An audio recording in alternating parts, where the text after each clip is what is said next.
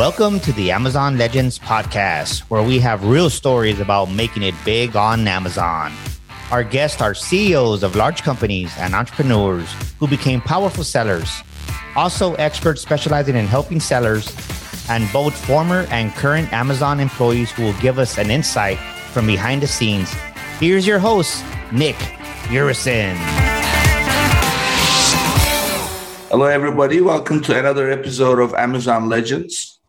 My guest today is a former Amazon seller, chief growth officer, and co-founder of Getida, and host of the Prime Talk podcast. So everybody, meet my guest, Yoni Mazar. Welcome to the show, Yoni. Thank you very much. Glad to be here. So Yoni is right at the top of the food chain for Amazon sellers to find something that we all need, whether you're an Amazon seller or a business owner. We can't live without it, no matter how rich we get. So tell us, Yoni, what is that you find? Something that's I found very useful for people and businesses. It's money. So how do you do that? Will you like go out hunting, treasure hunt, or anything like that? I used to. I once traveled in the Amazons of South America. I hunted there. I had a gun and we're hunting things. But this is a different kind of hunt. Today we're doing it with data and mathematics. So it's simply auditing. So we do with the use of technology and analytics. So, these days, everything is about data. So data obviously uncovers opportunities. And in your case, what kind of analytics are you looking at? And where is this money? And whose money is this? This is like somebody else's money or money that nobody claimed? Like, you have those things that somebody dies, somebody leaves something and the state's register. And then suddenly, or is it your own money that you wasted away or you had no idea? Tell us about that. So essentially, it's the money of the sellers. So I'm gonna kind of unpackage all the elements that I guess are relevant for sellers, Amazon sellers who are listening and watching to understand. So essentially, when you send your inventory to Amazon fulfillment centers, because of course you have two options in terms of logistics. You can have your own warehouses where you can fulfill the orders that come from the marketplace. But of course, the second option is to use Amazon's ProS, Logistics ProS. So you can just send your inventory to Amazon's fulfillment centers. This way, you also get the Prime badge, the 1-day shipping, 2-day shipping, all these elements. But when you send your products to Amazon, your inventory could get lost or damaged or destroyed or disappeared or overcharged with fees. So all these elements happen. Amazon provides you a time frame where you can basically find these issues. You have pretty much up to 18 months on most issues. Then you have 9 months, and then you have 3 months. I can get to that later. So there's time limits. But after you find the issue, of course, what you need to do is open a case with Amazon and represent yourself and present all the information, all the data, basically the minus, because you find the -1, -10, whatever the minus is. And of course, if you're eligible for a recovery, for a financial reimbursement, they will provide it to you. So let's say you shipped 1,000 units to Amazon's fulfillment center, and Amazon, instead of receiving 1,000 units, only 990 units got received. So you find a -10, right? That's through data and analytics. And then you open a case with Amazon, and they look at the information, and then, of course, they start investigating. If they find the missing units, you're good to go. You can sell your units and make your money. It's all great. No harm done.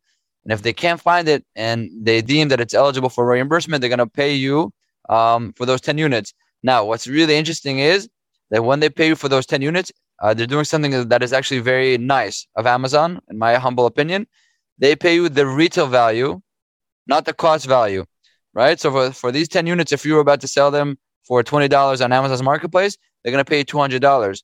But if your cost is only $5, you're not going to get $5. You're going to get $20. So essentially, the ability to do data analytics, right, and auditing and get a financial recovery, you're getting something that's yours, which is your investment, the $5 you invested to the inventory, but also you're making profit, right? Because Amazon is effectively buying this inventory off your hands, and that's how you can turn a double negative to a double positive. Instead of losing your money because you invested into the inventory, you shift it to where you get your money back and you make profit like you designed to do in the first place.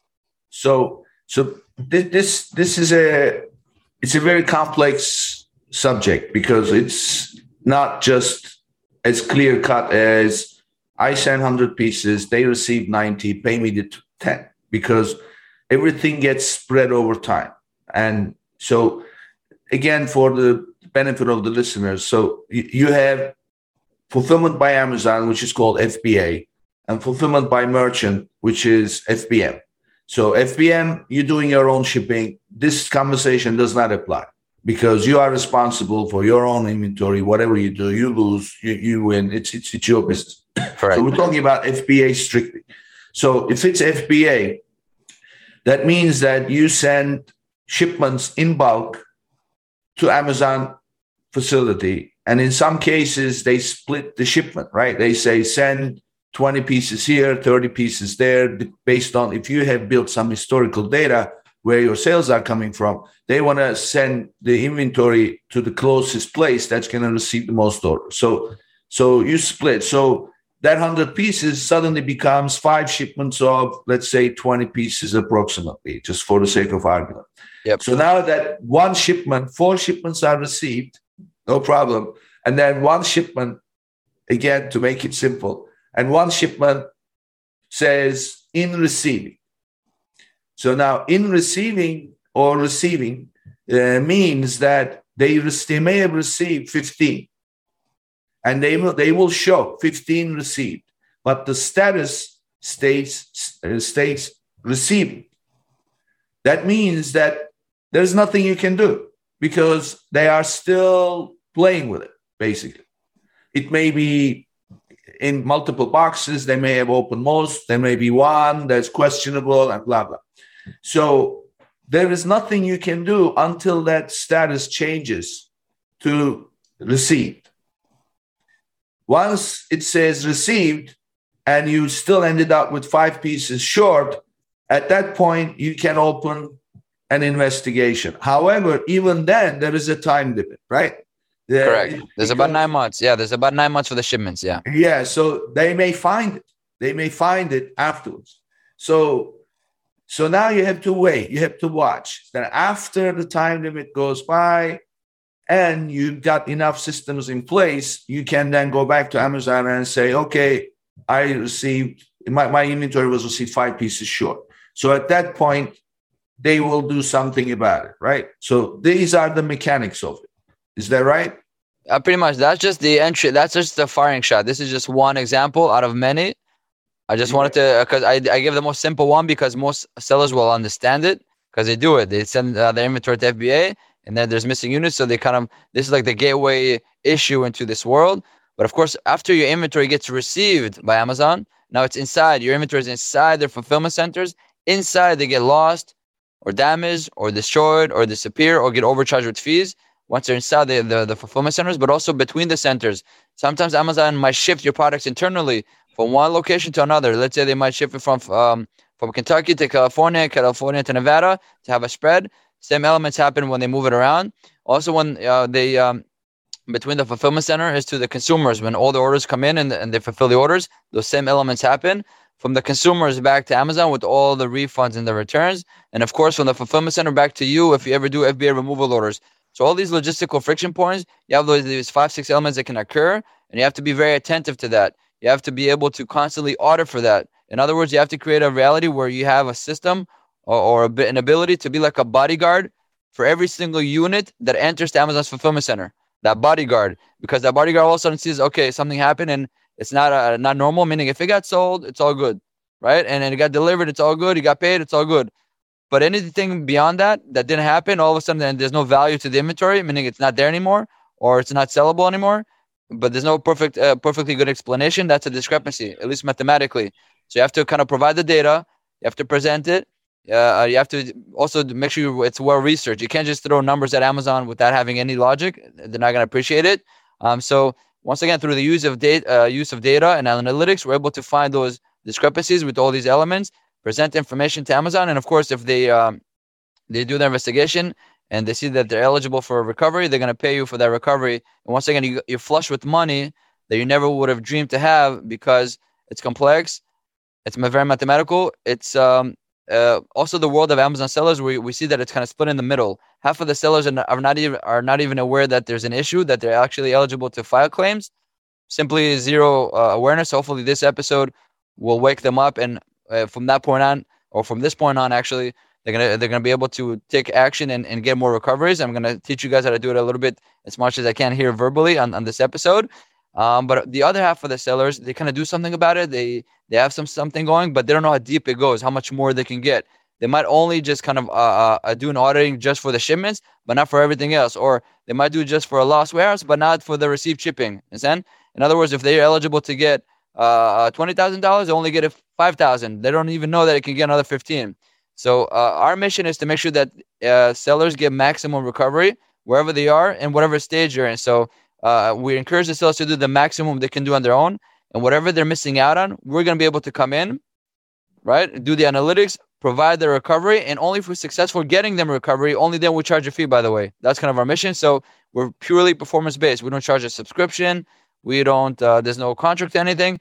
We're purely data-driven, and our ability to help is based on results, on performance. So that's kind of the elements we're able to build and provide that value and service to the sellers community out there for the past 7 years.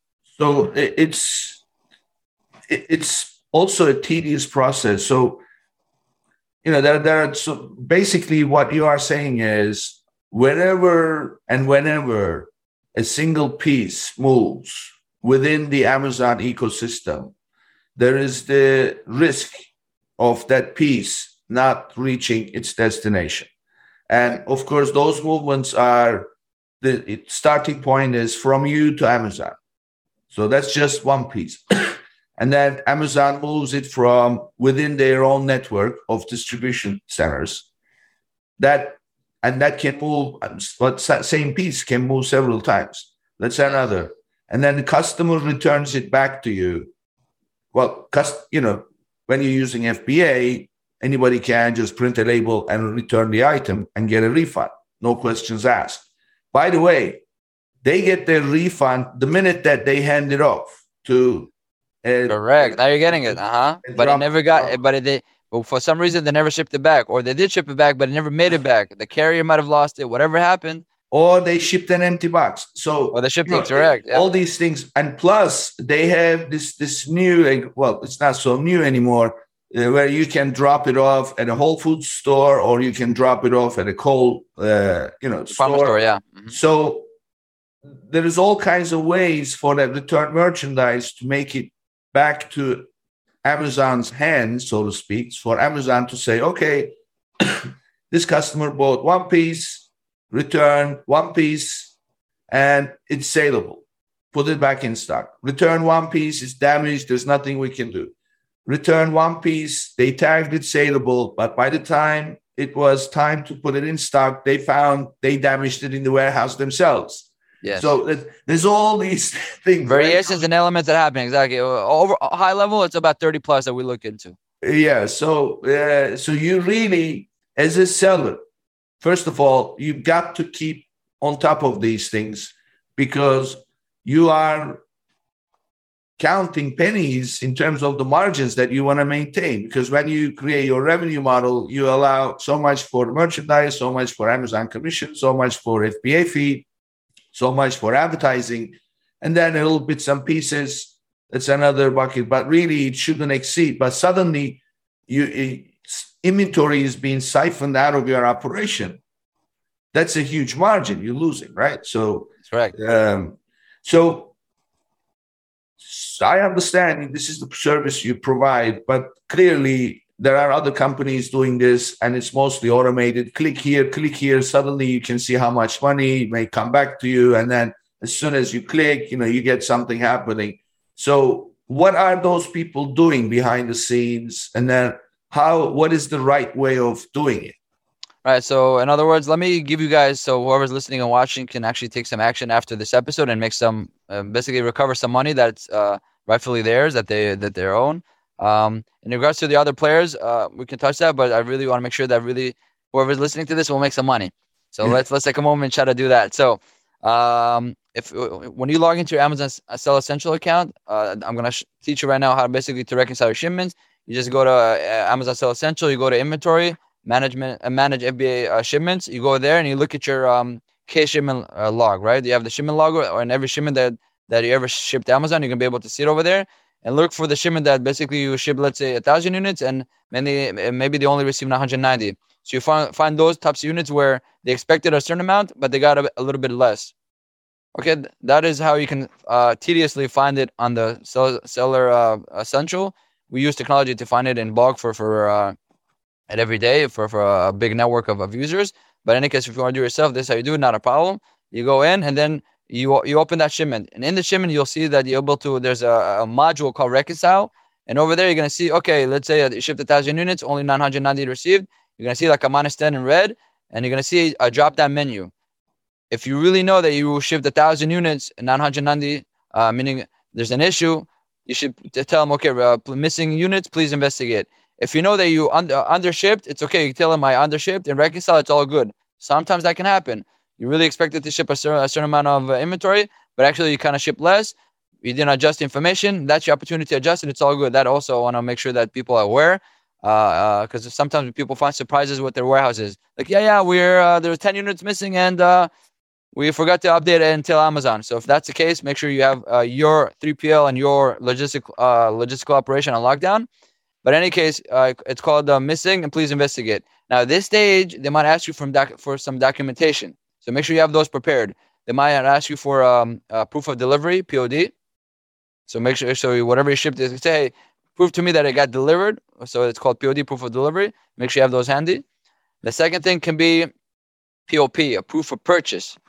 And proof of purchase can be either an invoice, which most of you, if not all of you, should have, or if you're a private label seller with brand registry, instead of an invoice, if you don't want to disclose your supplier or manufacturer, you can give them a packing slip. So once again, I told you how to go to Seller Essential, how to find the mathematical discrepancy, log in, tell them I'm missing, please investigate, and make sure you have these paperwork ready just in case if they ask you for it. And if they do, provide it to them, and then they're going to start researching. And of course, if those 10 units are deemed as missing, boom, they're going to provide you with the reimbursement. So this is the basic element that all of you should be doing. If you've never heard of this, you've never done this, after this episode is over, go do it. It's your money, and you're going to get it. So please do. That's kind of the first entry level. Questions about that, or you want to say something, Nick? Well, this is the easiest one. How about those transfers between different DCs? There we go. So I want to, step by step. You gotta crawl before you run. So now let's get to it. So I'm gonna do this verbally. I hope I get it right and not over confuse anybody. Once again, if this is too complex, there's too much of a headache, you don't even know where to begin. There's solutions out there that can help. We happen to be one of them, but do outreach, you'll find the right solutions out there. No problem. So the second type is all these issues that happen internally. I can recap and say it's loss or damage inside the warehouses with all these locations. So essentially, you're gonna have to grab data from 3 databases. Or in other words, you're gonna have to kind of download 3 types of reports from Seller Essential. When you download these reports, make sure they're for the past 18 months, because Amazon gives you, for this type of issue, an 18-month window to look back. Okay, so the first type of report is inventory adjustment report. And I repeat, inventory adjustment report. The way you find it is when you go to Amazon Seller Essential, you go to reports, fulfillment. On the left-hand side, you're gonna have all this menu of reports. That's where you can get it. So you get the inventory adjustment report. That's the first type. The second type is manage FBA inventory report. That's the second type. And the third type will be reimbursement report. Okay, this is when things become more sophisticated and complex. And Nick, feel free to stop me at any time if you need. No problem. Mm-hmm. All right, so you download these 3 different reports. Now I just want to talk about the logic of each report. So, because the more we understand the logic, everything else will follow. I assume that anybody who's listening or watching this is really good with Excel and filtering and manipulating data. If you're not good with that, that's a different issue that you have. But I'm assuming you're good with that, it's all good. So here's your mission. From the first report, which is the inventory adjustment report, they're telling you find all the codes, all the transactions that basically show to you that an inventory got lost or damaged in the past 18 months. So just to make it simple on the example, all the units that got lost, you find in the first report. So you find a unit that got lost, first report, then you cross-reference it with the second report. In the second report, which is manage FBA inventory report, okay, which is the second report, you got to find if maybe that inventory that got lost already got found. If it got found, you don't file a claim. You stop there. If it didn't get found, then you move to the second, the next report, okay? The next report is it's a reimbursement report. You got to see if maybe Amazon has already automatically reimbursed you. Because I want to step back a little bit. Just so you guys know, Amazon will, and their system will automatically reimburse you for anything that they find, which is okay. But in their terms of service, they tell you we're going to automatically reimburse you We need about 30 days to do it. But after 30 days, it's up to you, the seller, to audit us, to go back 18 months and check us out. And of course, if you're still eligible, open a case. So this is the premise we already did. We gave it that time frame. It's all good because the moment we download the report, that report is fresh. It's after the 30 days. That's when they release the report. Okay. So in other words, first report got lost. Second report, see if it got found. If it did not get found, you move on to the third report, which is, did it get reimbursed? If it got reimbursed, you don't open a case, right? You stop there. It's all good. Well, of course, if it did not get reimbursed, then you're eligible to file a case. So let's go back to the logic. Did it get lost? Yes. Did it get found? No. Did it get reimbursed? No. Boom. You have eligibility to open a case. You open the case. You present the data of that and all that basically logic. They're gonna do their own investigation, reconcile it. They might provide you with some more data. They say, oh, it actually did get found, but in that report, it could happen. But if not, they say, oh, we apologize. Here's your reimbursement. And this is to simplify as much as I can for the rest of the stuff that happens in the past 18 months. For every single year, they got to reconcile.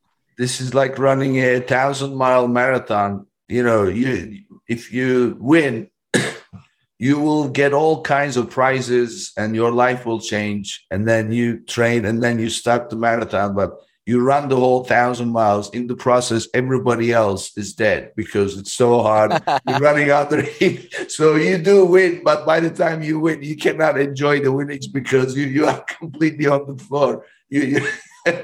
There's a balance. It's not so simple. To do it. It's not so incentivizing for business owners and entrepreneurs that sell on Amazon to do this because it's not exciting. To be honest, because as an entrepreneur, you want to launch products, you want to sell products, you want to build a brand. Yeah, exactly. I mean, that's what I was thinking. So what's happening is, so in the early days, when I say early days, I'm talking about like really early days, after the Stone Ages, and so people, the society started to shape itself with different professionals appearing. So and then the medicine was created. So you had doctors. And, you had just fairly small number of specialists. First of all, if you were a doctor, you were supposed to know everything. And then, you had the specialists. And so now, you go, you have a little, your arm is aching. You go to the arm doctor and the arm doctor says, oh, you need to go see the hand guy. You go to the hand guy and says, no, I deal with fingers. And then you go to the fingers. It's very, very specialized and granular. Yeah, I deal with the thumb. And then you go to the thumb guys and says, no, I deal with the nail only. You need to see that. So this Amazon ecosystem, really, what I'm hearing from you has become so fragmented. Yes. That it is not. So guys, you're listening to this, you are confused. You say, what the hell is this? This podcast is not a tutorial. So I don't want you to do anything that Yoni told you because it's not as simple. When you start clicking, you're going to find there are other things. So he's basically trying to demonstrate to you that this is a tedious thing. And he's putting this on the radar screen for you as a leader. Running the Amazon operation, that you've got to do something about that. And you need to, if you do have an intimate understanding of how to use tools and how to use Seller Central, and you have the longevity to stay with the tickets and the investigations, by all means, get into it or get somebody to do it. But you've got to make this a priority because your inventory is disappearing that you paid for, that you accounted for as a way to generate revenue. You invested, to generate revenue, which will turn profit, yes. Yeah, your cash is being siphoned out of your operation, and you don't even know. That's the worst. You don't even know. So it is the responsibility of every business leader to put this on the table and say, we've got to do something about this. And then just, if you're not going to do that in-house, seek help. So let's talk about the kind of help available out there. So what kind of help they should look out for, what they should avoid, what is like, there are some feel-good solutions, right? So it's like, signing up for a gym, the first of the year, you go sign up. And then as soon as you put the credit card through and they charge you, you feel like you already lost 5 pounds. I like that analogy. Yeah. Yeah. What kind of solutions are feel-good solutions, but really don't deliver value? And And since you are in this space, so give us the things to watch out for. Yeah, it's more about like if I use the gym analogy, the gym is great. It could be the state of the art. It's all good, but it really depends on how much you use it. If you don't use it, you get no value. So there's great tools out there. One of them I can definitely mention is from Helium 10. It's called Refund Genie. It's a tool. But let's not forget it's a tool. You have to do the work. So you have to religiously be able to take the time, you or somebody from your team, to dedicate it and use the tool to fix all or to find and work on all the stuff, that all the units that got lost or damaged in the past 18 months. So that example I just gave you with the complex one, that tool helps with that, but it doesn't help you with other issues. Okay, so it only kind of covers 2 out of 30, but definitely recommended. They're a partner of ours, Helium 10. It's really good. I just want to step back a little bit. You have to understand, with Getira, we're not a software and we're not a tool. We're a solution. As a solution, we use software and tool that we created to give you maximum impact. And the maximum impact is to make sure you get the maximum recovery that you're eligible to receive. And once again, it doesn't have to be us or you. It could be together. You use all the tools that are available in the market, or even you developed on your own and your own logic. It's all good. Get the maximum. And whatever you're missing out on, we're going to be able to step in and get you that recovery. So it's like a backup system if you need it. In other words, we're very customizable. So keep that in mind. So yeah, other solutions are just pretty much the tools that you're going to have to dig yourself and do all that work. Other solutions out there that provide the management, what to look out for is to make sure that they're an authorized solution provider by Amazon. So if you visit Amazon Sell Essential, there's an app store. Make sure that they're there, because if they're there, it means that they have a commitment to you guys, but also they have a commitment to Amazon to make sure that their terms of service compliant, data security, private policy, where they're securing your data, what are they doing with your data, are they Amazon sellers, are they not Amazon sellers, all these conflict of interest that might be happening if for other service providers or solution providers. For us, on our end, we don't sell on Amazon anymore. We used to sell. We did a pretty large business. I can touch about that if you want. But today, our sole mission and focus is helping sellers. We're not in the retail game anymore. Our sole focus is really to solve this challenge. We audit billions of dollars worth of transactions every single day across our network. We have a team of over 125 people in 6 countries. So really, this is our focus. This is our mission. This is kind of our passion and our drive, which brings the results, because we're not focused on other things. Meaning, if you reach out there, like you said to the doctor, if you can get a general doctor, who understands a little bit about everything. So you might have these solutions that also provide a tool or some sort of solution for this, but also for advertising, to logistics, for repricing, for all these things, which is cool, but it's definitely not specialized in that one issue. Like the doctor, he said, when he goes, it's an arm doctor. So I would like to say that we're more like brain surgeons. You have problems with your brain or the nerve system. A general doctor might kind of look into it, maybe help you a little bit. But really, if you have to resolve something, you got to take something out of there. If God forbid there's a tumor or whatever, you go to the brain surgeon, the brain doctor, which it knows what the problem is and how to solve it. It has the right tools, the right team, the right structure to basically get that recovery or recover you from your issue. That's kind of more the world that we live in terms of auditing and reimbursements. It's a very specific, narrow niche that we live in, that universe, and it's called Amazon FBA auditing and reimbursements. Yeah. So when we talked, you gave an analogy, which I think made a lot of sense. And I think that's what people ought to look for. So when I gave the example of the Helium 10 tool, you said, well, that's a nice toothbrush. He says, we are the dentist. Correct. So, you can't really fix your cavity with a toothbrush. You might try to prevent it, but you can't fix it. That's true. Yeah. So at some point, you need it fixed. And you go to the dentist. So you are right. That's why I introduced you as top of the food chain, because all roads ultimately lead to you, because there is the methodology, there is the tools, and then there is the knowledge, and then there is the stamina to stay with it. That's a good. First time I hear about that. Yeah, the stamina. That's a good one. That's that's. I'm gonna take that. Listen, life is a stamina. Being an entrepreneur, being an Amazon seller is all about stamina. So without stamina, forget it. Amazon purposely does not want anybody who wants a quick turnaround. That's not they are here for. No, that stamina is such a huge word for the industry. This industry, selling on Amazon, being an online retailer, especially on Amazon, really stamina is actually, I don't know why only now, it takes me all these years.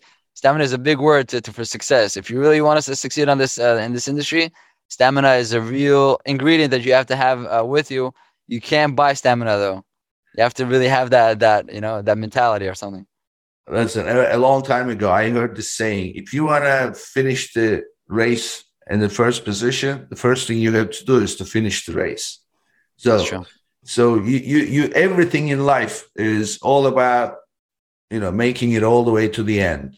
Just stay in the game. Stay in the game. We see the examples of it.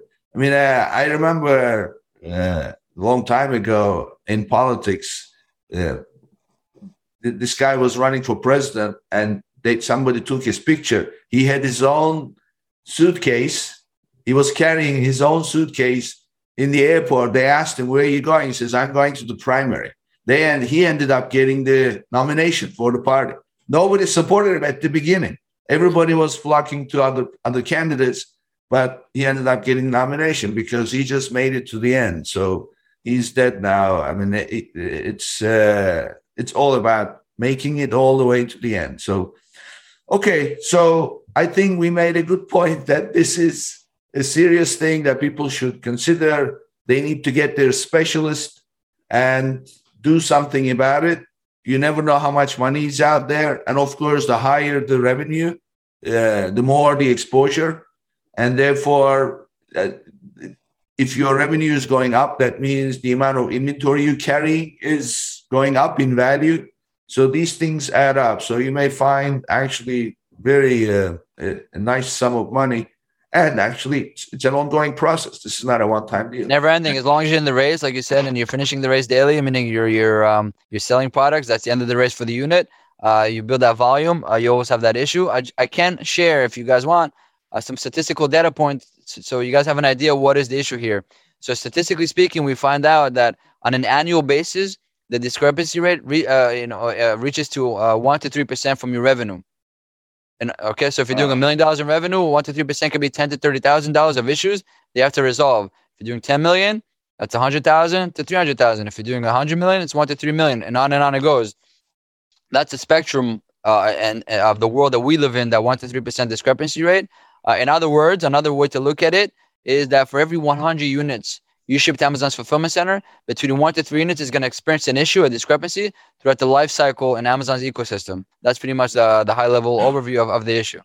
Yeah. And also the other point to emphasize is whatever solution they get, they hire, it has to be performance based. So because it's one thing to identify 1% of your revenue disappearing, but it's another to pay an arm and a leg that exceeds that 1%. So make sure it's recovered. It's in your pocket first it's in your pocket. And then you can reward whoever helped you. That's kind of the model that we have. First we get you paid. You get paid, you get the recovery. And then later on, at the end of the month, we do our summary and say, hey, this is the results. You already have the money in your pocket. Then we charge our fee. That's kind of the flow. Nobody takes money in advance. Nobody takes a subscription. You don't have to guess what's going on. You get full visibility. I didn't even talk about our platform. We do have a dashboard that gives you real-time visibility for all the work that we do in real time, the cases that we open, what's the status of each one, did it get paid, did it get rejected, is it still pending, how much money we recovered in the past 30 days, 60 days, 90 days, and so forth. We actually won the Gold Award from the American Business Awards for this technology because effectively behind the scene, you have a whole army working for you, but all that work is translated in real time to a dashboard. So that was kind of innovative, bridging the human and the technological together. And then you know what's going on. You have a team behind you. It's all transparent. You see what's going on. And only when you got rewarded, then you reward somebody else. And that, for the past 7 years, it became kind of recipe of success. So you can really focus on what matters for your business. You focus on moving forward, launching, sourcing, branding, advertising, all these crazy elements that are complex to begin with. But we're like archaeologists. We always have your back. We're always looking to the past. We come with our toothbrushes. We brush the dirt and the sand. We find a golden coin. We put it back in your pocket, and only then we get rewarded. So that's kind of the element that we have in our eyes, at least. Okay. So let's talk about some other aspects of the Amazon operation from, if you like, a little bit of the perspective of this operation. So first of all, talk about out of the clients that you have, what does a good team look like in terms of roles and responsibilities to make it big on Amazon? And talk about, out of those people who are doing different things, who is the best person to be in charge of this little operation? The auditing. So typically what we see in the larger, more successful bodies, because of course, you have the micropreneurs. You got those sellers that do everything, right? They do everything. They have of course they outsource everything. They have a factory to manufacture. They have a logistics company to do the logistics to maybe ship the products from the factory in China all the way to the fulfillment center in America. So, but they're sitting on a cockpit. They do everything, and they might do a couple 100,000 in revenue, or maybe a few million. But typically, once in up to the few millions, they will start. It's very, very demanding to do everything on your own. So they might start getting VAs, virtual assistants, stuff like that. So if you're in that sphere, you might get a few VAs. So and some of these VAs might know the basic elements of reconciling, or you know it, so at least you teach them. That can work for you on a very basic level. Once again, I do recommend getting a support system or a specialist to back you up for anything that's missing. That's on the micropreneur level. When you have organizations where they're kind of doing, I would say, over 5 million, over 10 million and up, or tens of millions or hundreds of millions, we have those as well. We see the main difference is that they may have some sort of a switch, at least mentally, that this is a profession for them. This is not a side hustle. This is not a hobby. This is not a side business. This is the business. And they're professionals. They're a brain surgeon. They're a doctor. They're a lawyer.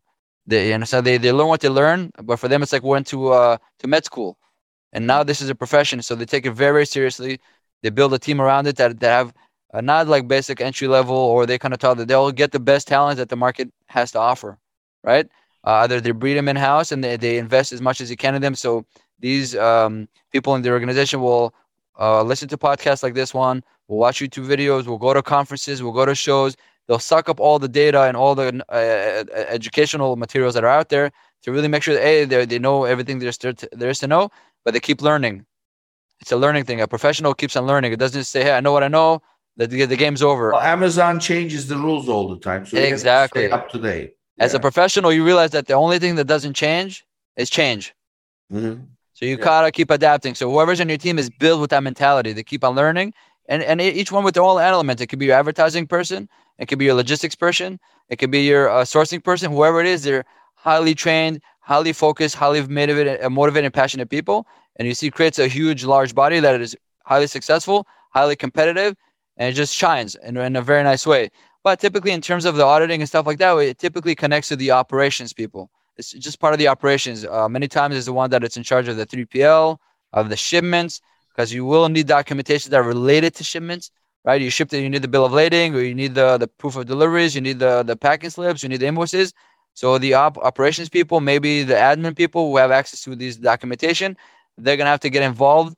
Forget about us. With Amazon, if they do it on their own, to have all this data available so they can reconcile properly. So it hones in on that ops people, the admin people who have access to the documents that relates to costs, which is invoices, but also logistics, which is all the proof of deliveries.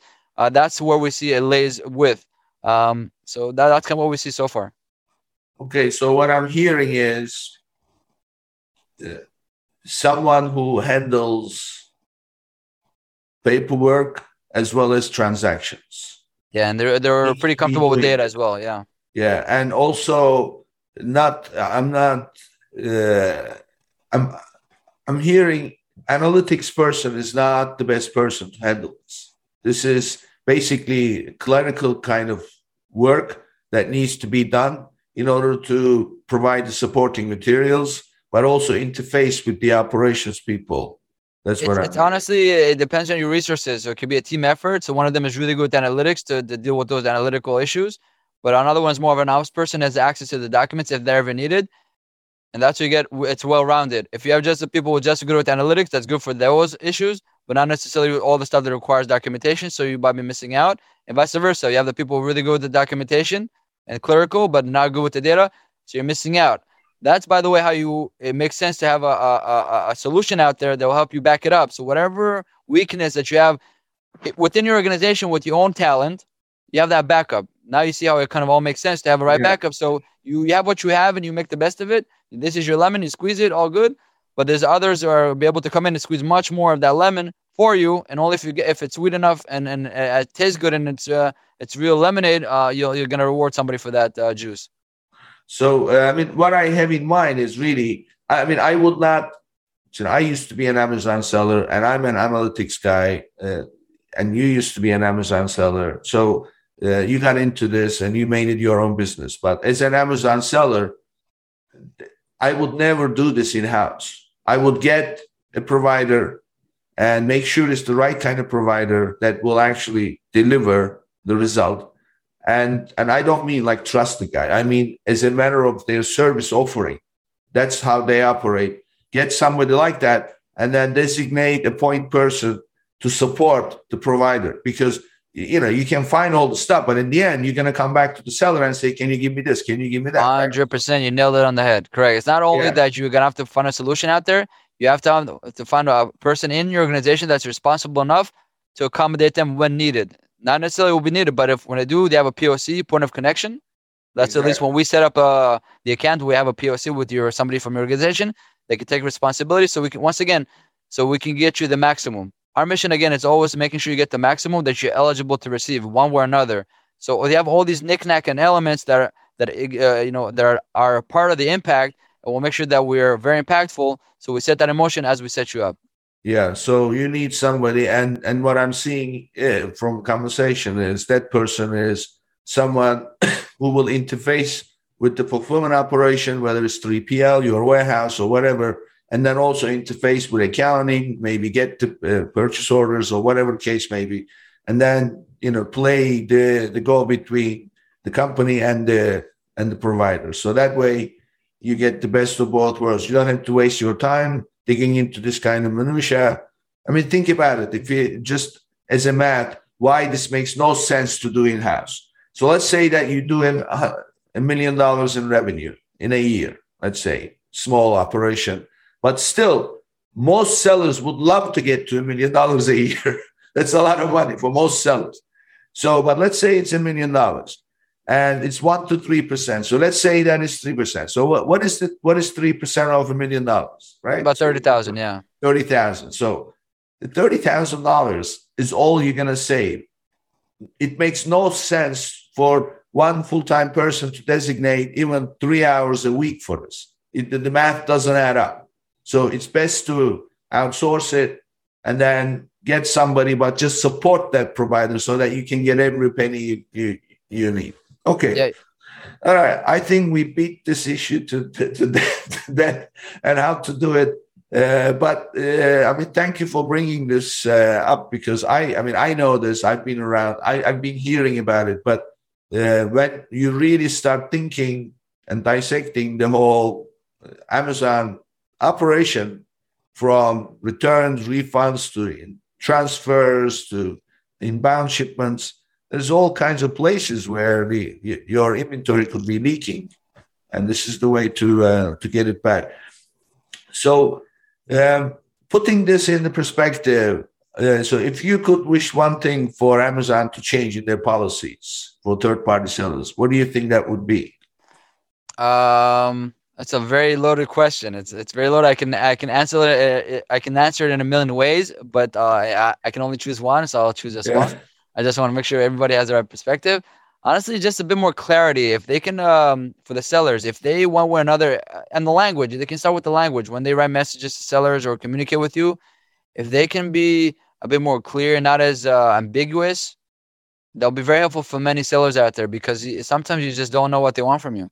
They are speaking English, but for some reason it's not so clear what's going on, and so many sellers get confused. They make mistakes or rub Amazon the wrong way.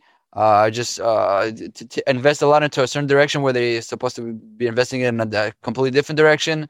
And it has all these modules. It could be with the shipments. It could be with the advertising. It could be with customer support. It could be with listing when you create the listings. All these elements put together. Think about it. There's millions of sellers out there. I think globally it's 6 million. In the United States it's 2 million. They're all kind of figuring it out as they go. And especially the successful ones, I see it as a big, amazing success, because they were able to figure it out. Really, a part of their success is really having Amazon's mindset, understanding their lingo, deciphering the language and the mentality, and really excelling in it. And the ones that lag behind, many times it's often because it's not so clear to them. It's not as intuitive to them. So if they can improve a little bit of that, language and communication and transparency, so it's a bit more intuitive to many other sellers, I think they're going to get more impact on the marketplace. They're going to get better products with better pricing, with more competitive pricing. with better selection, exactly what they want for the consumers. So if they can change a little bit of that or put more effort, I don't think that's very expensive for them. They're just a little bit of more of a consideration. They might get more of a lift, and because a lift for the sellers is a lift for Amazon, it's a lift for consumers. It's a triple win. So for my little humble corner, a bit more transparency, a bit better, easier language for sellers. It might go a long way. Yeah, I mean, I always say this. So really, what I hear you really suggest is Amazon's seller support. You just focus on the language aspect of it, but in general, Amazon seller support falls very much short of their own business model, except for sellers. Their business model is provide the best customer experience. And in the case of sellers, really, sellers are Amazon's customer because of the sellers, they make a nice. They pay the fees. They pay the fees, right? They pay just like the client. But they don't provide the best customer experience. They have people who just repeat themselves. I mean, we understand all that, but this is what I learned. One is a general lesson in life in general, especially as a business leader, and the other is specific to Amazon. Everything is a mindset. When you see something as a problem, it becomes a problem. When you see something as something for you to prove yourself, and it's a challenge that's been thrown at you, tested it, and actually there is a gold mine behind it, then approaching it with curiosity, embracing it, trying to understand what it is, it changes everything. So change the mindset. And it starts with accepting it instead of fighting it.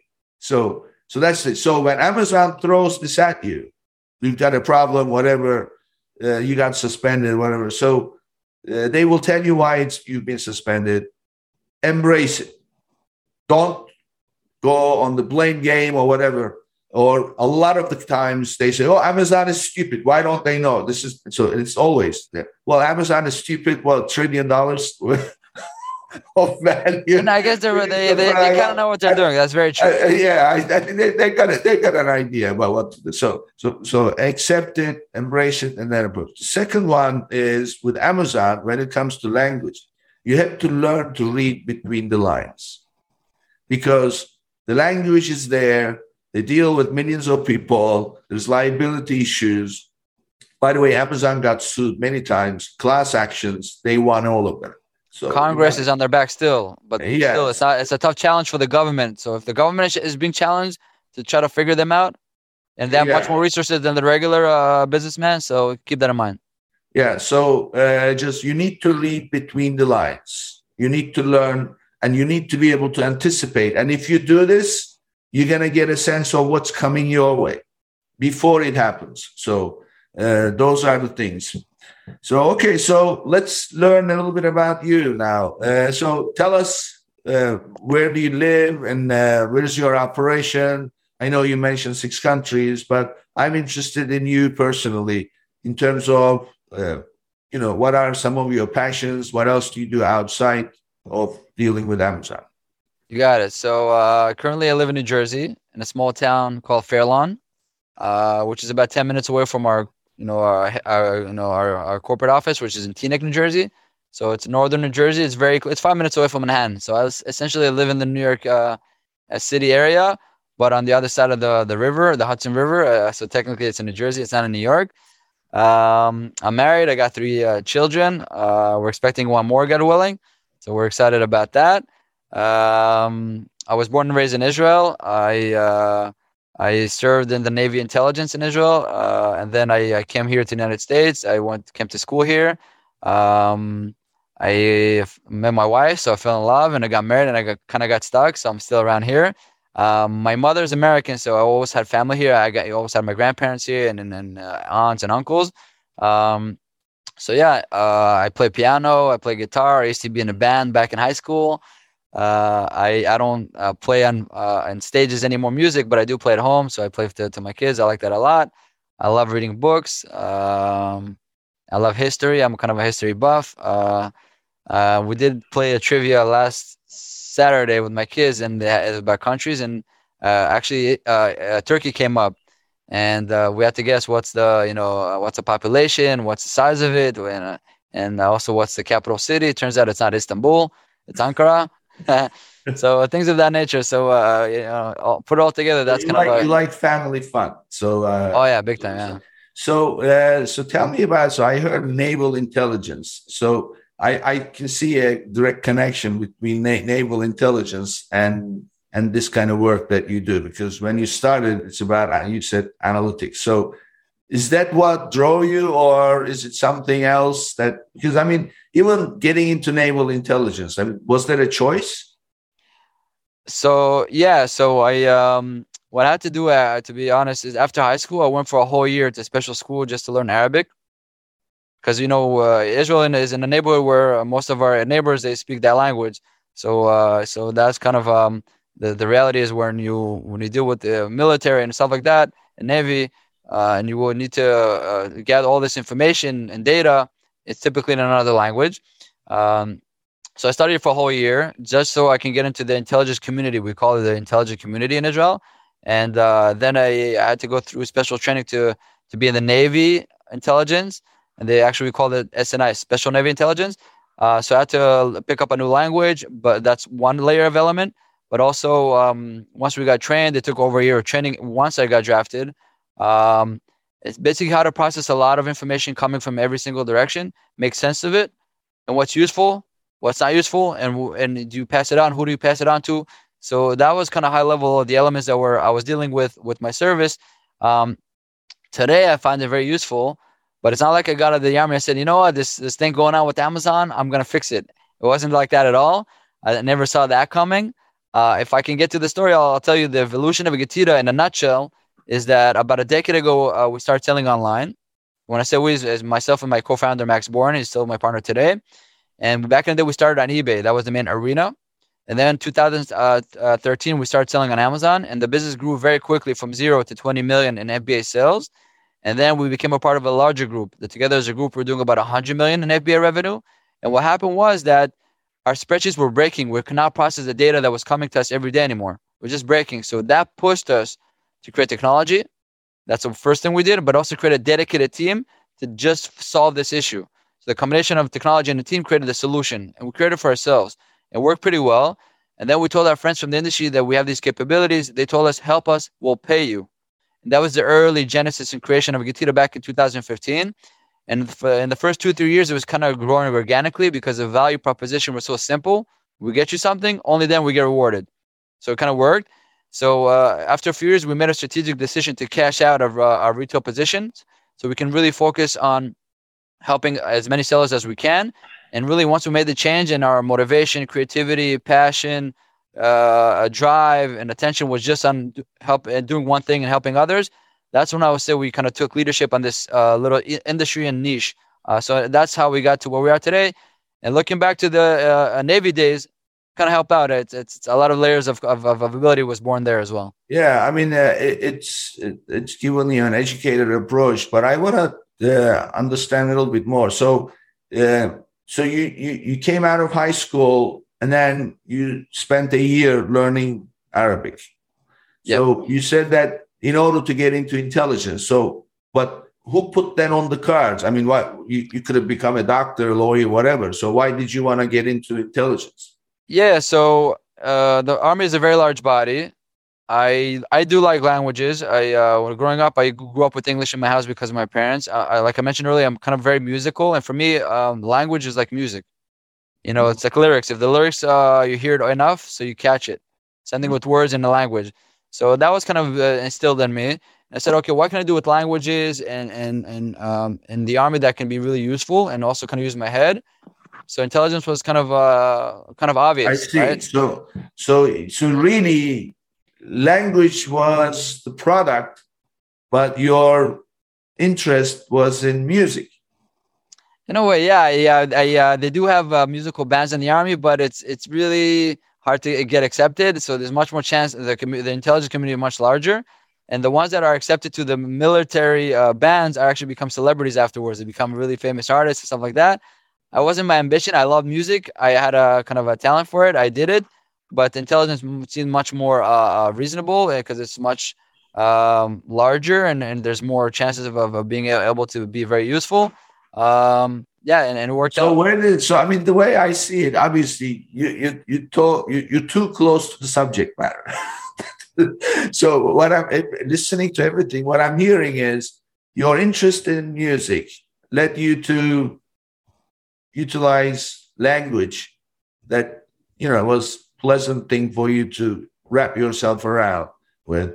Then suddenly pointed to the best place to use that language was the military. And in the military, of course, the intelligence valued this the most because, especially when the world changed after 9/11, suddenly, you had to know different languages in order to collect intelligence. So really, music started it all. So where did the interest in music come from? Is your family musical family, or how did that work?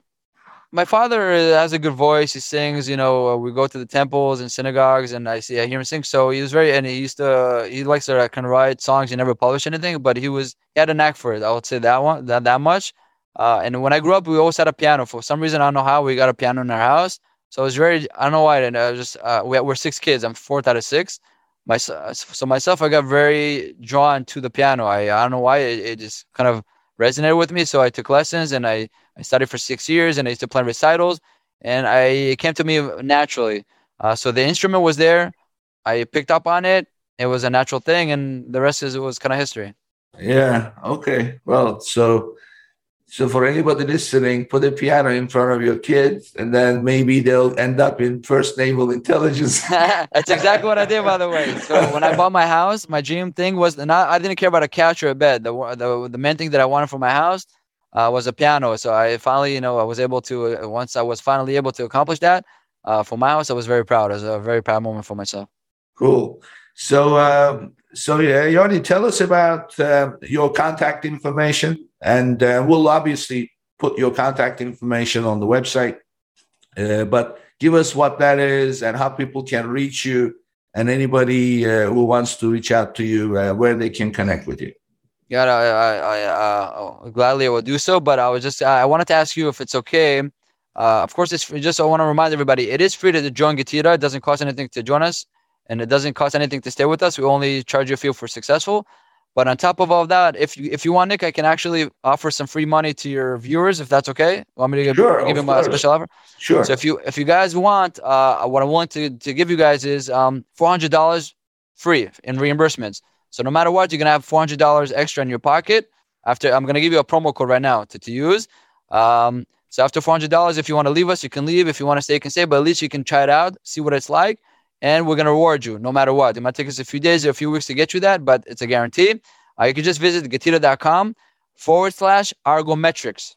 Argo is ARGOMETRIX, and you'll get $400 in free reimbursements.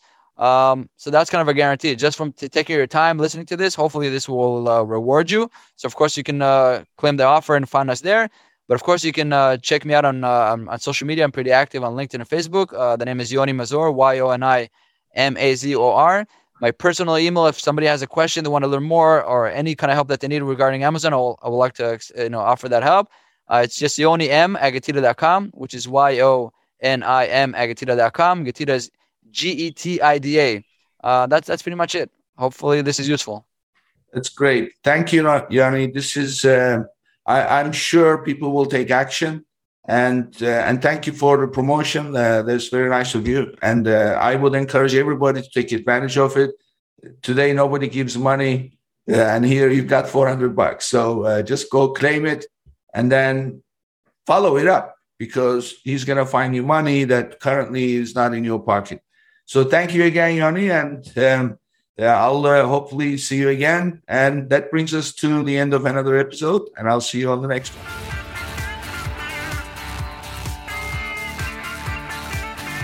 Thank you for tuning in to today's episode. Be sure and subscribe, rate, and review our show. And be sure and share an episode with a friend. And thank you so much for being with us today. We'll see you next week here on Amazon Legends.